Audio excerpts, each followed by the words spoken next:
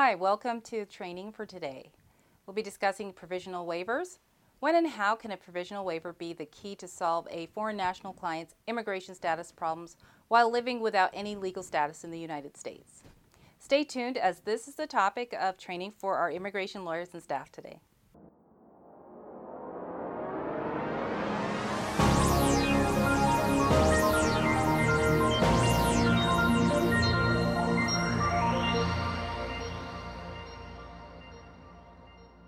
First, we need to determine the eligibility for a foreign national to be sponsored on a permanent or temporary visa.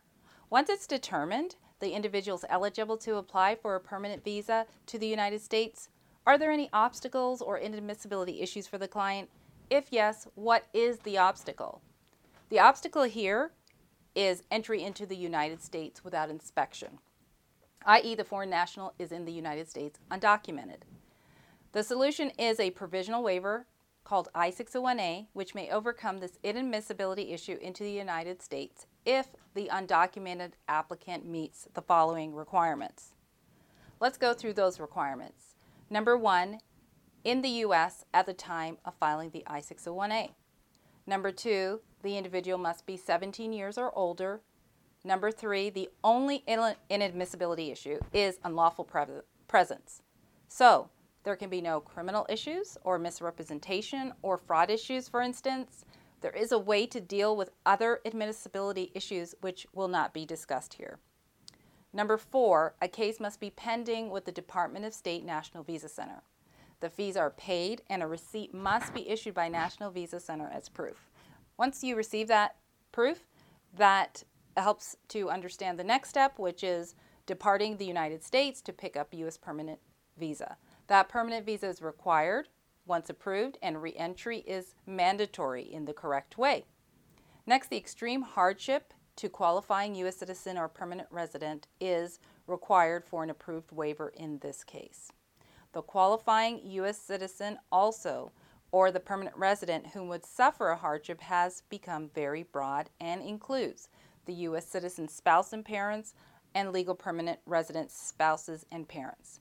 The underlying petitions include the Special Immigrant I-360, the Diversity Visa applicant, and the derivative family members, and the I-140 employment-based applications. Overstaying a visa is important to distinguish from entry without inspection of undocumented individuals.